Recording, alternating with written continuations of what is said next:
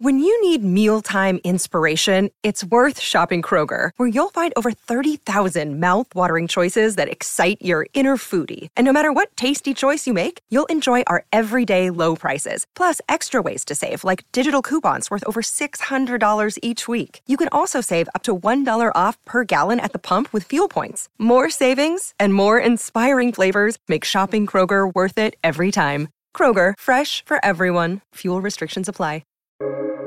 Welcome to the New Books Network. Hello and welcome to New Books in Irish Studies, a podcast channel in the New Books Network. My name is Aidan Beattie. I'm one of the co-hosts of this channel. Today we are discussing Nicholas Canny's new book, Imagining Ireland's Pasts, Early Modern Ireland Through the Centuries, recently published with Oxford University Press. Professor Canny is Emeritus Professor at the National University of Ireland, Galway, and he has a very influential publishing career spanning the early 1970s until today. He completed his PhD at the University of Pennsylvania and has gone on to author or edit 11 books and over 70 published papers. In the year 2000, he was the founding director of the Moore Institute for Research in the Humanities and Social Sciences at the National University of Ireland, Galway, serving there as director until 2011. He was president of the Royal Irish Academy from 2008 to 2011, served as a member of the Scientific Council of the European Research Council from 2011 to 2016, and is also a member of the American Philosophical Society. Professor Canny, thank you so much for being here with us. It's a pleasure.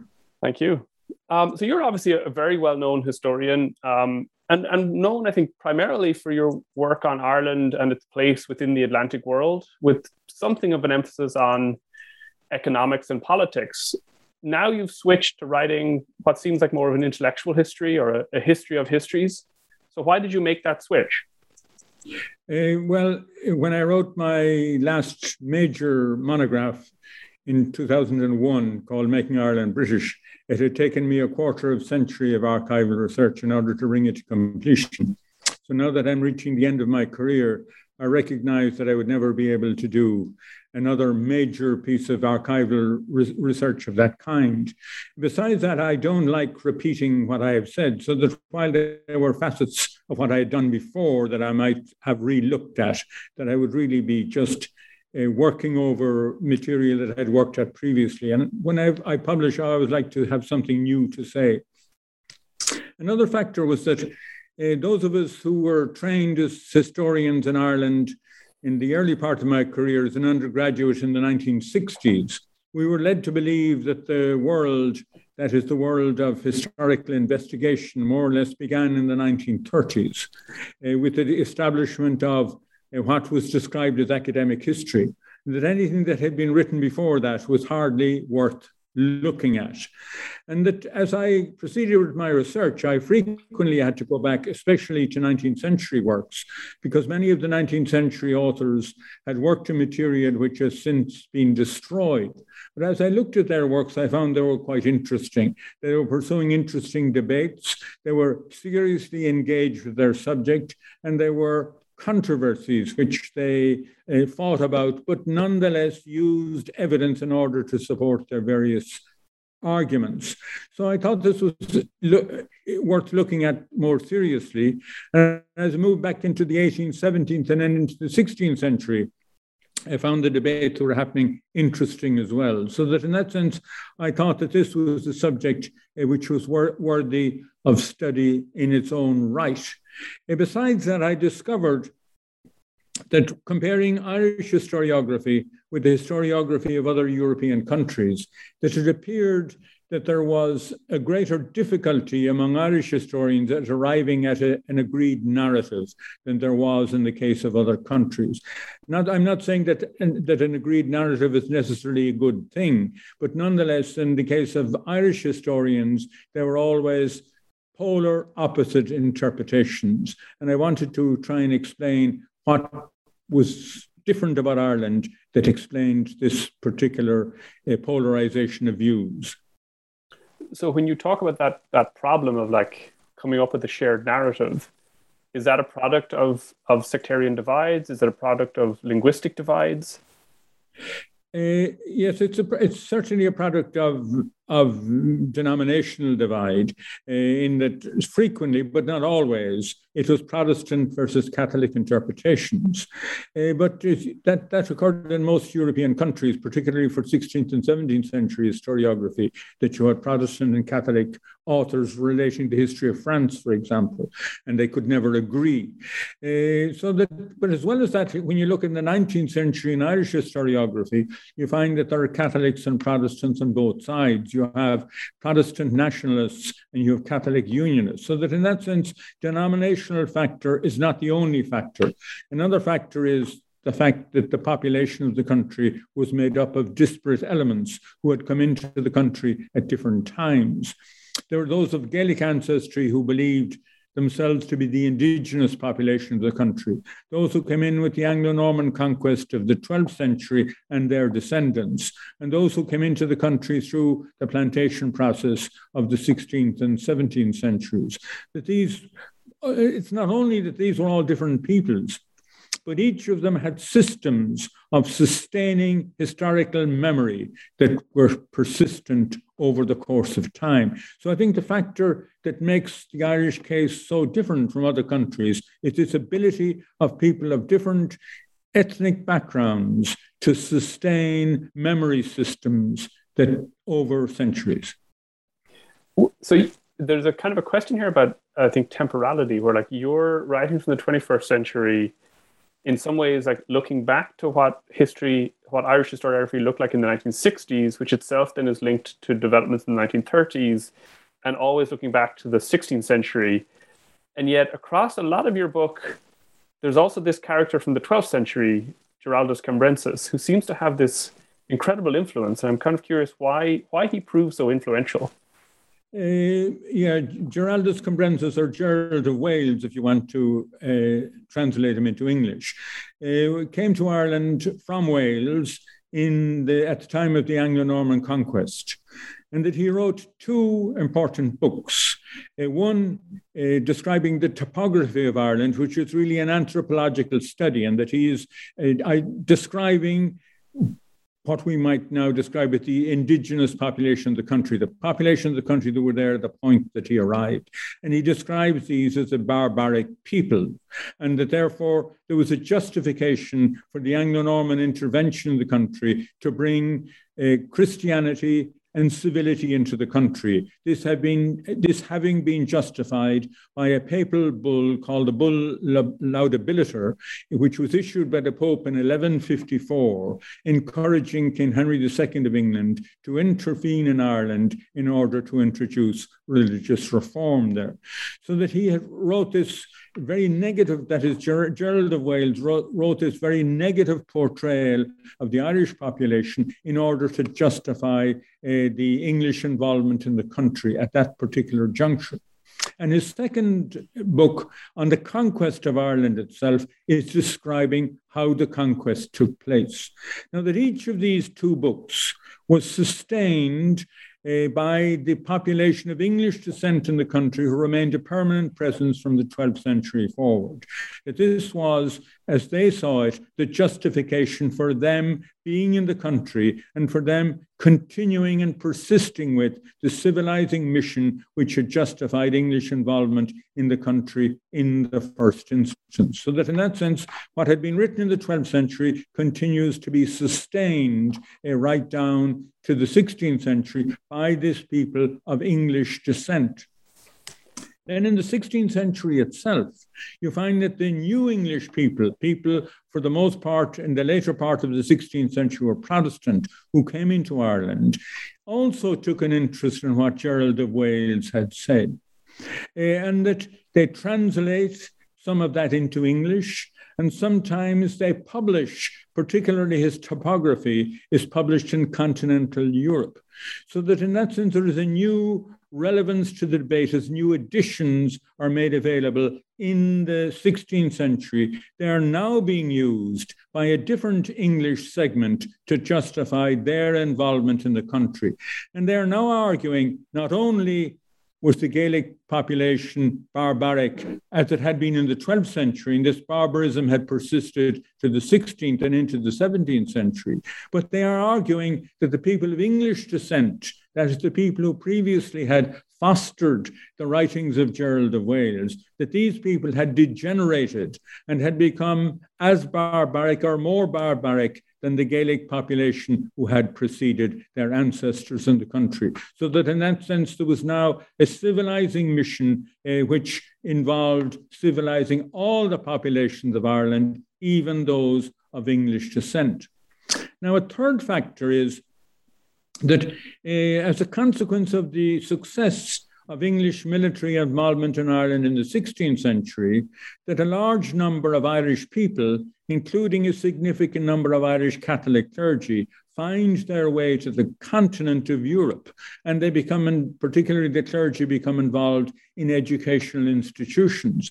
And they discovered that insofar as their hosts knew anything of Ireland, it was as a consequence of the writing of Gerald of Wales, because editions of these had been prepared and distributed on the continent in the 16th and indeed even into the 17th century. And as a consequence of that, they found themselves, in order to justify their own existence, they found themselves having to refute the arguments of Gerald of Wales, which had been written as early as the 12th century. So in that sense, that this particular text continues to be argued about through the 16th century and into the 17th century. So are there other ways in which, if you want to call them the original, like Gaelic Irish, are learning about all of this kind of history writing? Like, how else can they learn what either the Anglo-Normans or the 16th century English arrivals are saying about them? It's very difficult to know. Previous to the middle of the 16th century, it's difficult to know what people of what the literate elements in Gaelic Irish society knew of what was being said about them by people of English descent, or by English people who came into the country from outside in the 16th century itself. Very much Irish society down to the middle of the 16th century was very much a localized society, and what was written within the Gaelic communities was about what was happening within particular lordships or by conflict with neighbouring lordships, rather than discussing any debate with the people of English descent in the country, other than the fact that recognising that these people, through their actions, frequently led attacks upon them. So that in that sense, they recognized people of English origin in the country as a threatening presence, but they weren't necessarily familiar with what Gerald of Wales had said about them. But this changes as you move into the later 16th and into the 17th century, because of the significant number of Irish people, particularly Irish clergy, who went to the continent, attended the continental seminaries, became familiar with the literature about Ireland that was disseminated on the continent, and became familiar with literature in the English language as well as in the Irish language. So that through Gaelic Irish, through English, and through what is written in Latin, that there is a recognition of the various range of debates that were taking place. So that in that sense, continental contact brings all elements of the country, makes them all familiar with the debates which are taking place. You also find in the 17th century that many of the Protestant clergy in Ireland, who were interested in finding out more historically about the indigenous population of Ireland and how Ireland had been Christianized by St. Patrick, for example, that they engaged in correspondence with their Catholic counterparts, even though they were opposed to each other in the battle for souls. Nonetheless, in the effort to discover what had taken place and how Ireland had been Christianized in the first instance by St. Patrick, they were willing to engage in conversation one with the other. So that through that contact as well, that the English settler population in the country became familiar with what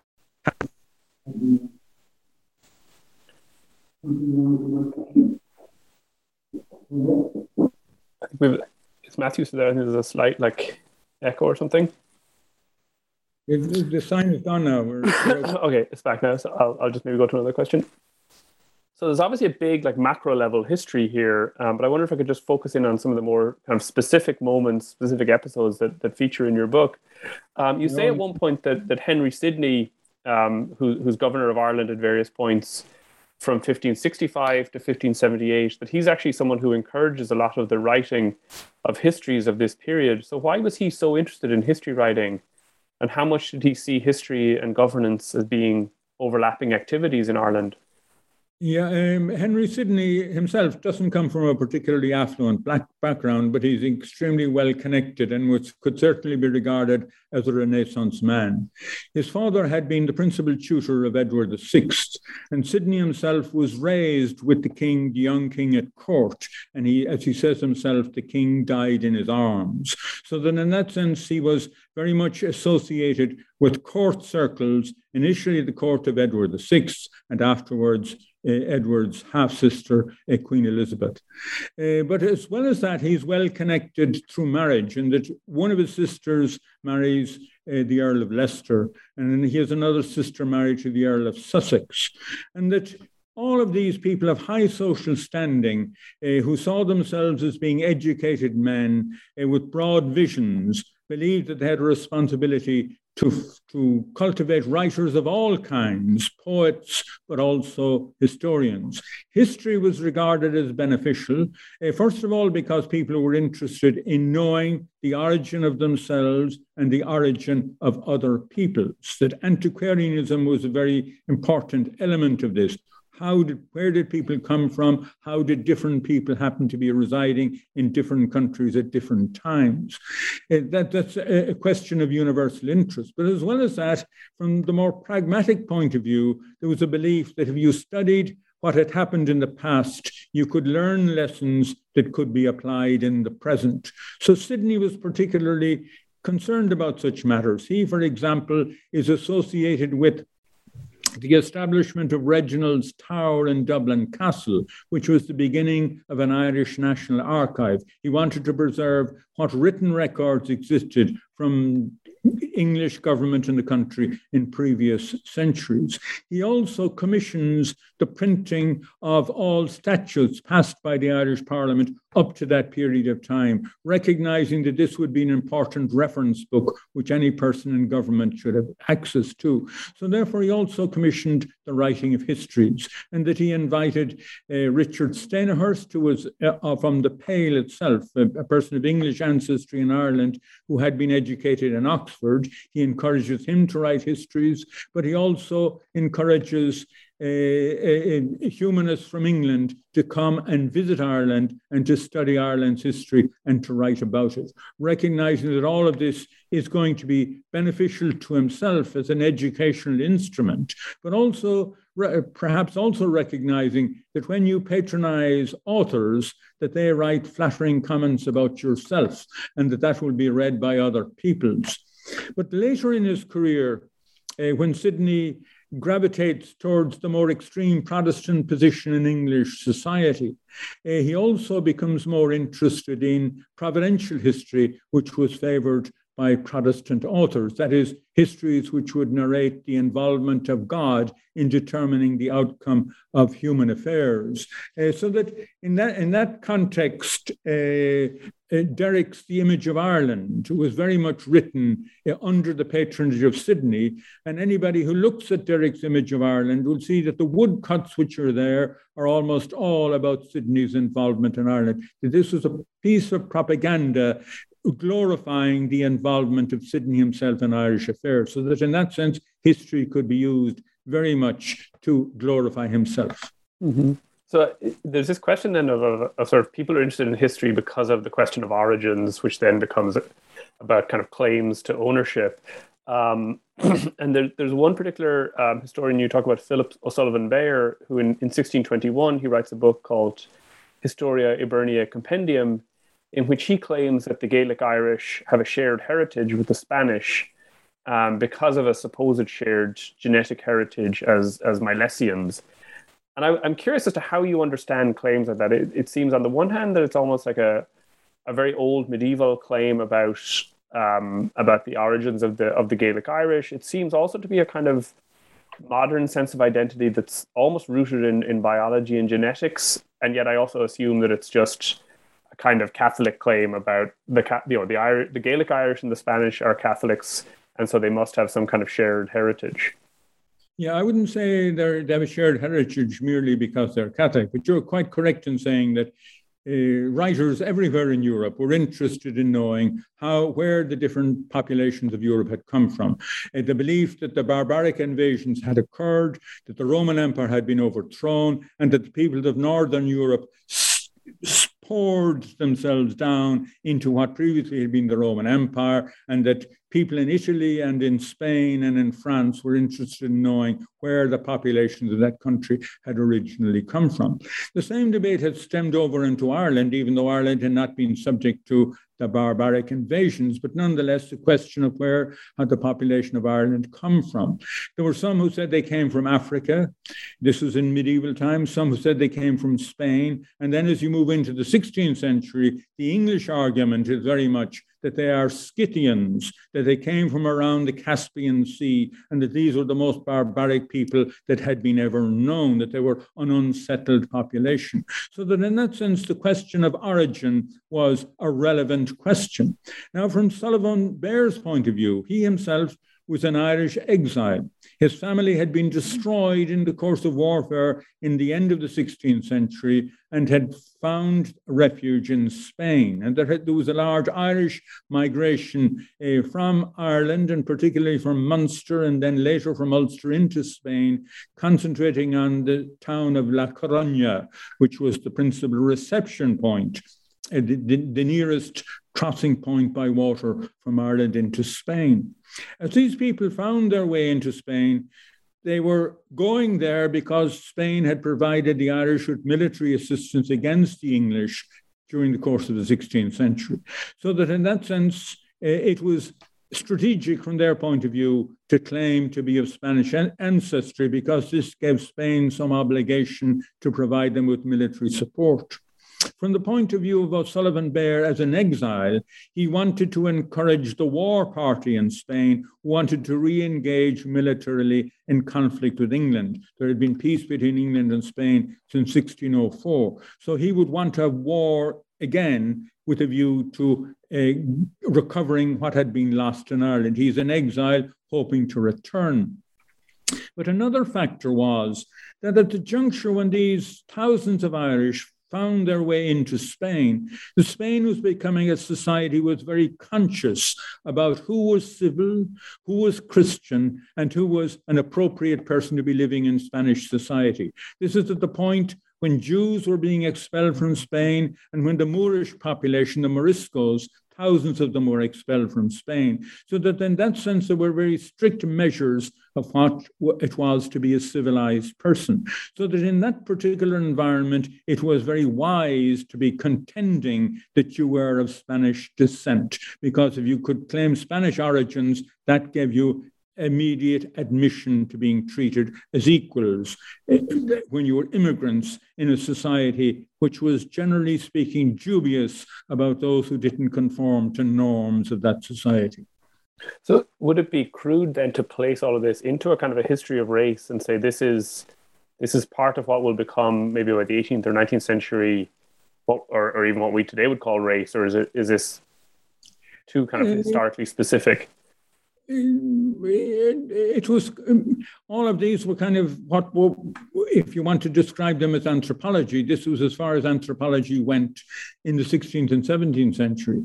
It becomes different in the 19th century, particularly with the introduction of social Darwinism, which gives a kind of a laboratory scientific justification for the categorization of people as it had been done previously. Whereas up to this point, in the 16th and 17th century, it was origin which could be used as the scientific evidence of how people should be treated and accepted or rejected.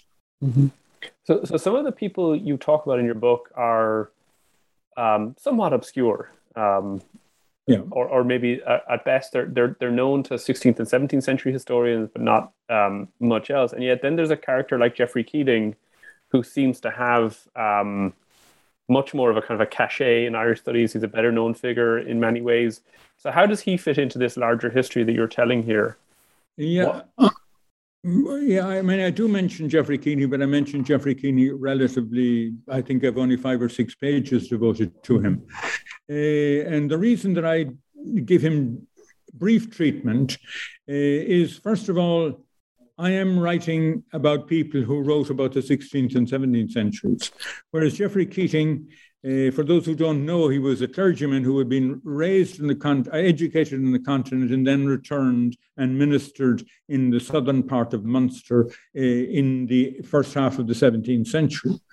And then he writes a history of Ireland. But his history of Ireland is a history of pre-Norman Ireland rather than a history of his own time. So that in that sense, he's not directly relevant to what I'm dealing with, and that he doesn't write about the 16th and 17th centuries themselves. He writes about earlier periods of time. And I suppose another reason why I can treat him fairly briefly is that Bernadette Cunningham has in recent years written a comprehensive study of Geoffrey Keating. So in that sense, what I write about him is very much summarizing what she has done. Sure. But nonetheless, I do have to refer to him. First of all, because I write about him in the context of another author who probably isn't as well known in the 21st century, but who was probably better known in the 17th century. That is a man called David Roth, or who became Bishop of Ossory after he returned to Ireland in 1618, who, like Keating, had been educated in a seminary in continental Europe, and who wrote a detailed history of Ireland, not going into the early period as much as Keating does, but the two authors, both of them clerics, both of them functioning within Irish society, which was dominated by a Protestant government, but attempting to function in Irish society in the first half of the 17th century. And their accounts are very much in agreement one with the other. First of all, they both agree that the Irish, all elements of the Irish population, were a civil people. They argue that Irish civility had developed independently of that of ancient Rome, and that therefore it didn't require the Norman conquest of Ireland in the 12th century to bring what was Roman civilization into Ireland, because the pre-Norman population had, independently of Rome, developed a civilization of their own. So that when the Norman conquest occurs, it is bringing together two civil peoples. At least that's the point that Roth was arguing. Keating looks at this juncture, the Norman conquest of Ireland, more closely, in that both Roth and Keating are of Anglo-Norman descent, in that they would have traced their ancestry back to the 12th century. But Keating contends that the Norman conquest of Ireland was a pretty robust affair, and that the earlier conquerors were a pretty loutish lot who were interested in their own well-being and seizing what they could. They were a rapacious group of people rather than a civil population. But he argues then that because of their loutishness, effectively they had not been blessed by God with having descendants of their own, so that these early conquerors are not the ancestors of himself and the other people of English ancestry in the country, that effectively these had not been blessed by God with progeny, and that Henry II had come into Ireland in 1172 to discipline these, to recall some of them, and that the ancestors of the English population in the country were the descendants of those who had come into Ireland following Henry II's invasion of the country, that these were more gentle people interested in farming the land, and that therefore there was then a merging of two civil populations. So that both Roth and Keating are arguing that these two populations of Ireland, both of them were civil, both upheld Christianity, and that they were a more Christian people than subsequent English people who came into the country in succeeding centuries, that they suggest that during the medieval centuries that England was drifting away from Rome until eventually in the 16th century, in the reign of Henry VIII, it breaks the connection with Rome completely. So that it was these two earlier populations who were the upholders of both civility and Christianity in the country. This argument can be sustained to some degree by what I term as a Freudian exercise in active forgetfulness, and that want to ignore completely the conflict between the two populations, English and Anglo-Norman, that had been persistent over the course of the 16th century. And they want to present these as a single Christian people who were united against the Protestant population who came in at the time of the Reformation. And that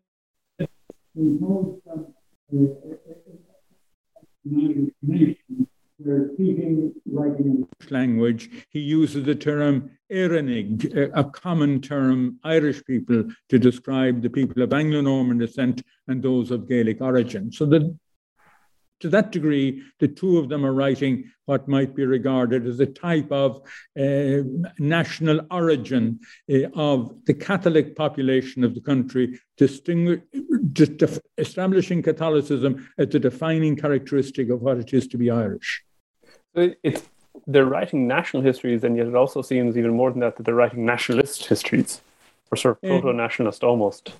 I would say to be more important to describe it as denominational history, that they use denomination as a measuring factor, regardless of whether you were English speaker or an Irish speaker or of Gaelic origin or of English origin. Your Catholicism was the defining factor that made you an Irish person. Sure.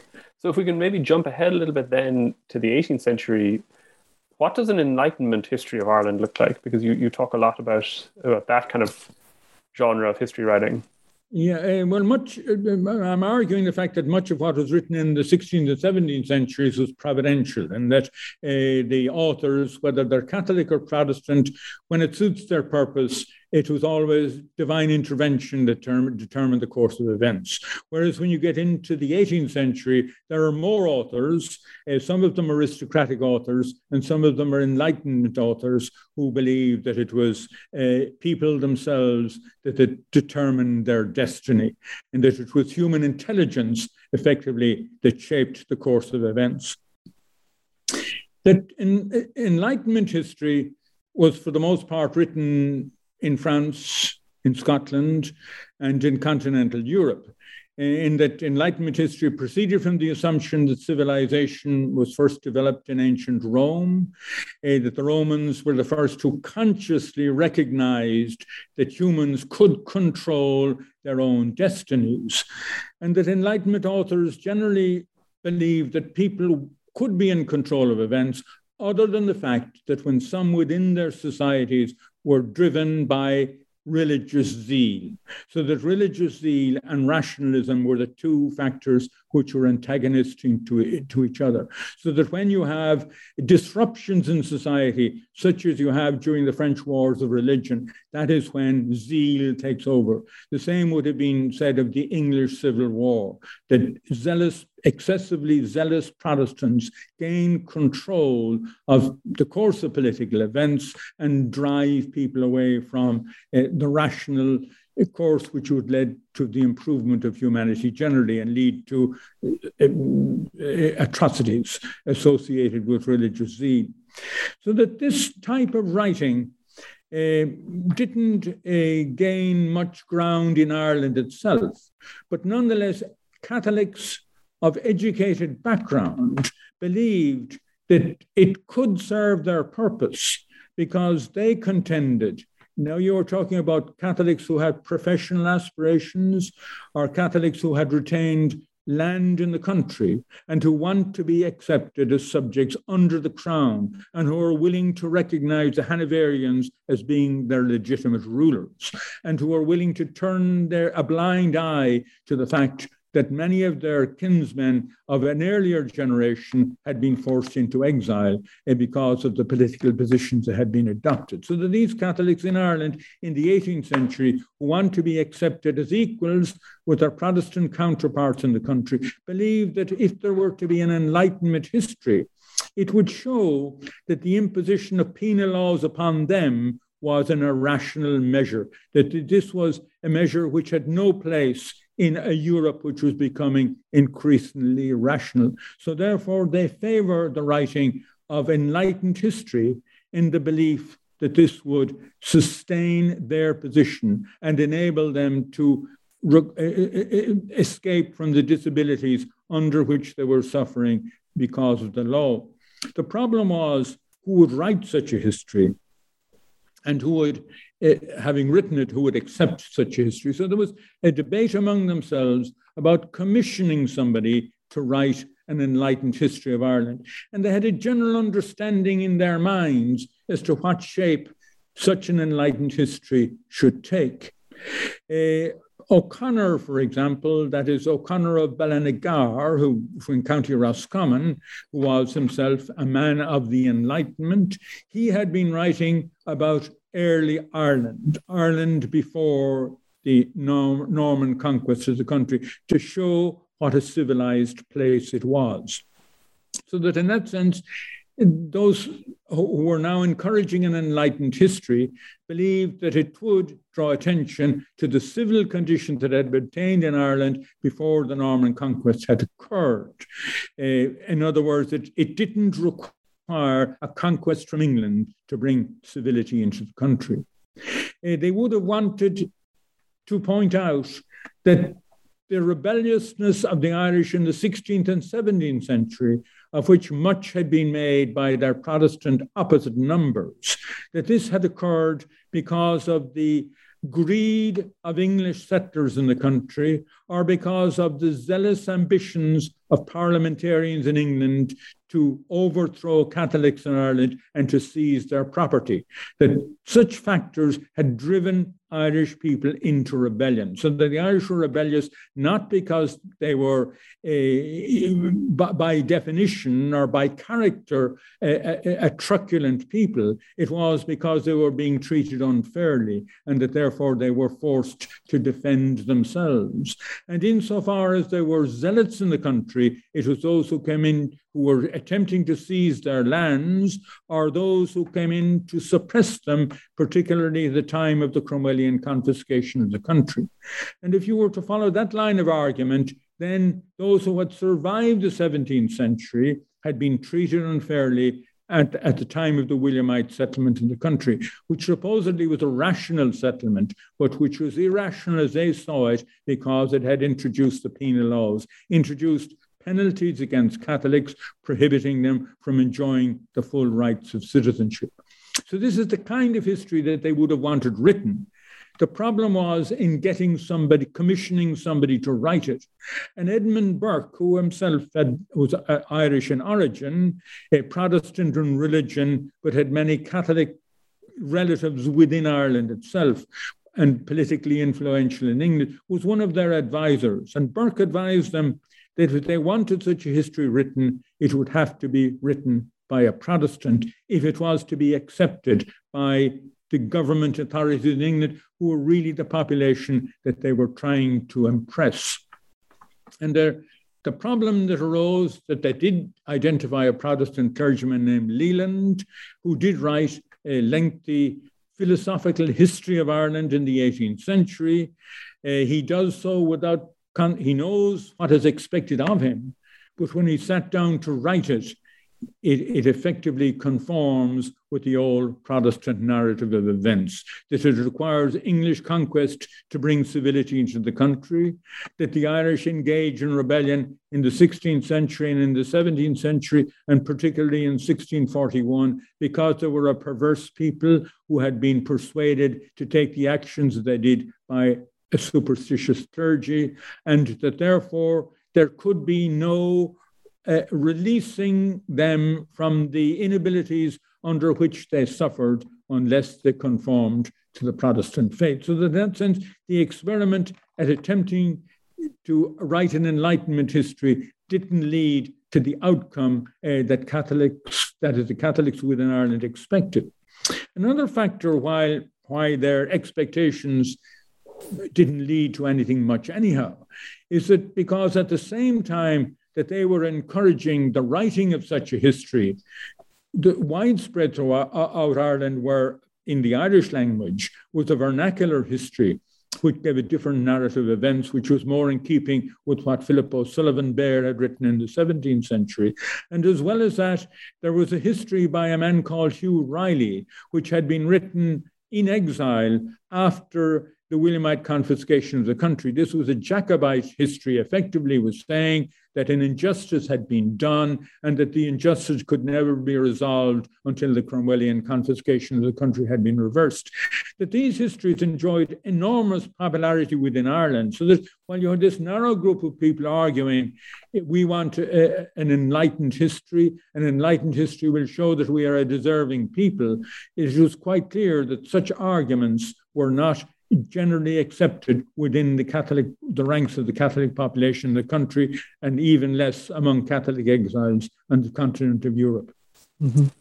So your book more or less ends in the 1930s, but I'm wondering, do you see any ways in which all of these different ways of historical thinking still exert an influence in Irish history writing or cast any kind of shadows over contemporary historians? Yes, they do. I mean, I think I stopped largely in the 1930s, but I do come down to the 1950s to some degree. And that I'm arguing that if you want to say real academic history of the early modern period, it begins to be written in the 1950s, because historians begin to address problems rather than attempting to write a grand narrative.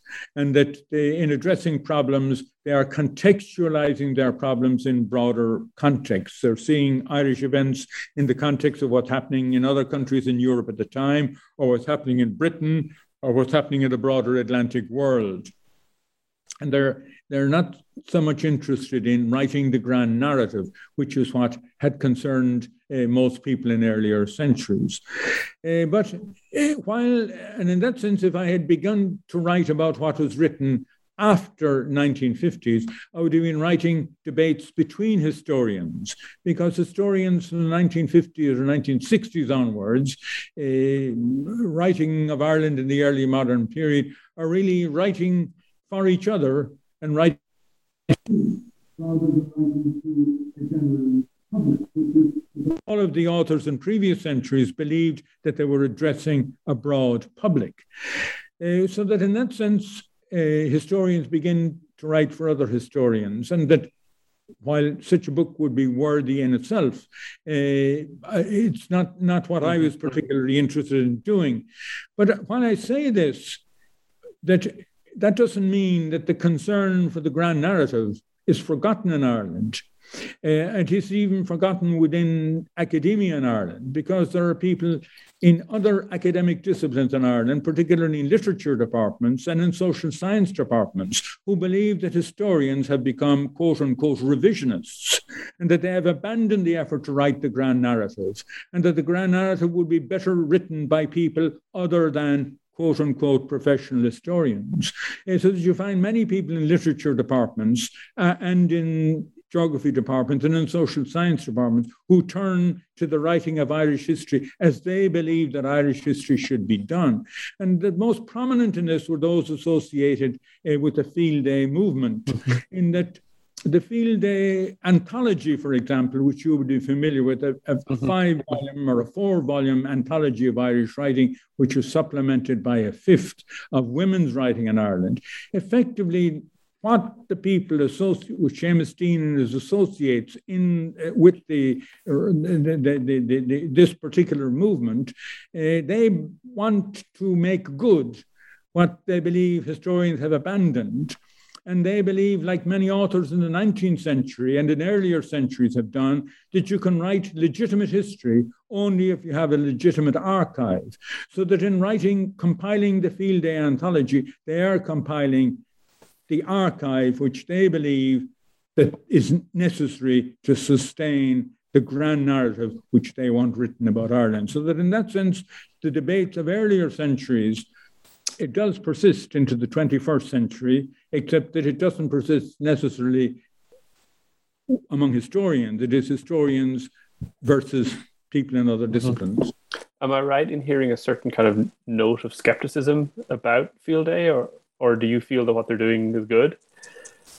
I wouldn't say good or bad. I just say I found it interesting. But if I wanted to get into that particular debate, then I would have had to write a different book or another book. So I'll apologize in advance, but I might end with a very grim question. Is this your last book?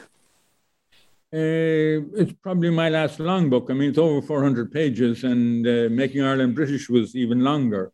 What I'm engaged upon now is an edition of Spencer's view of the present state of Ireland. We're requiring a proper annotated edition, and that I believe is that may be my next project. But I'm certainly writing papers as well. But writing another 400-page book, I don't think that's going to be in the agenda. Okay, well, that's all good to hear. Well, thank you so much for this wonderful conversation. Nicholas Canny's book is out now with Oxford University Press. It is over 400 pages, but it's definitely worth reading. Thank you so much. Thank you.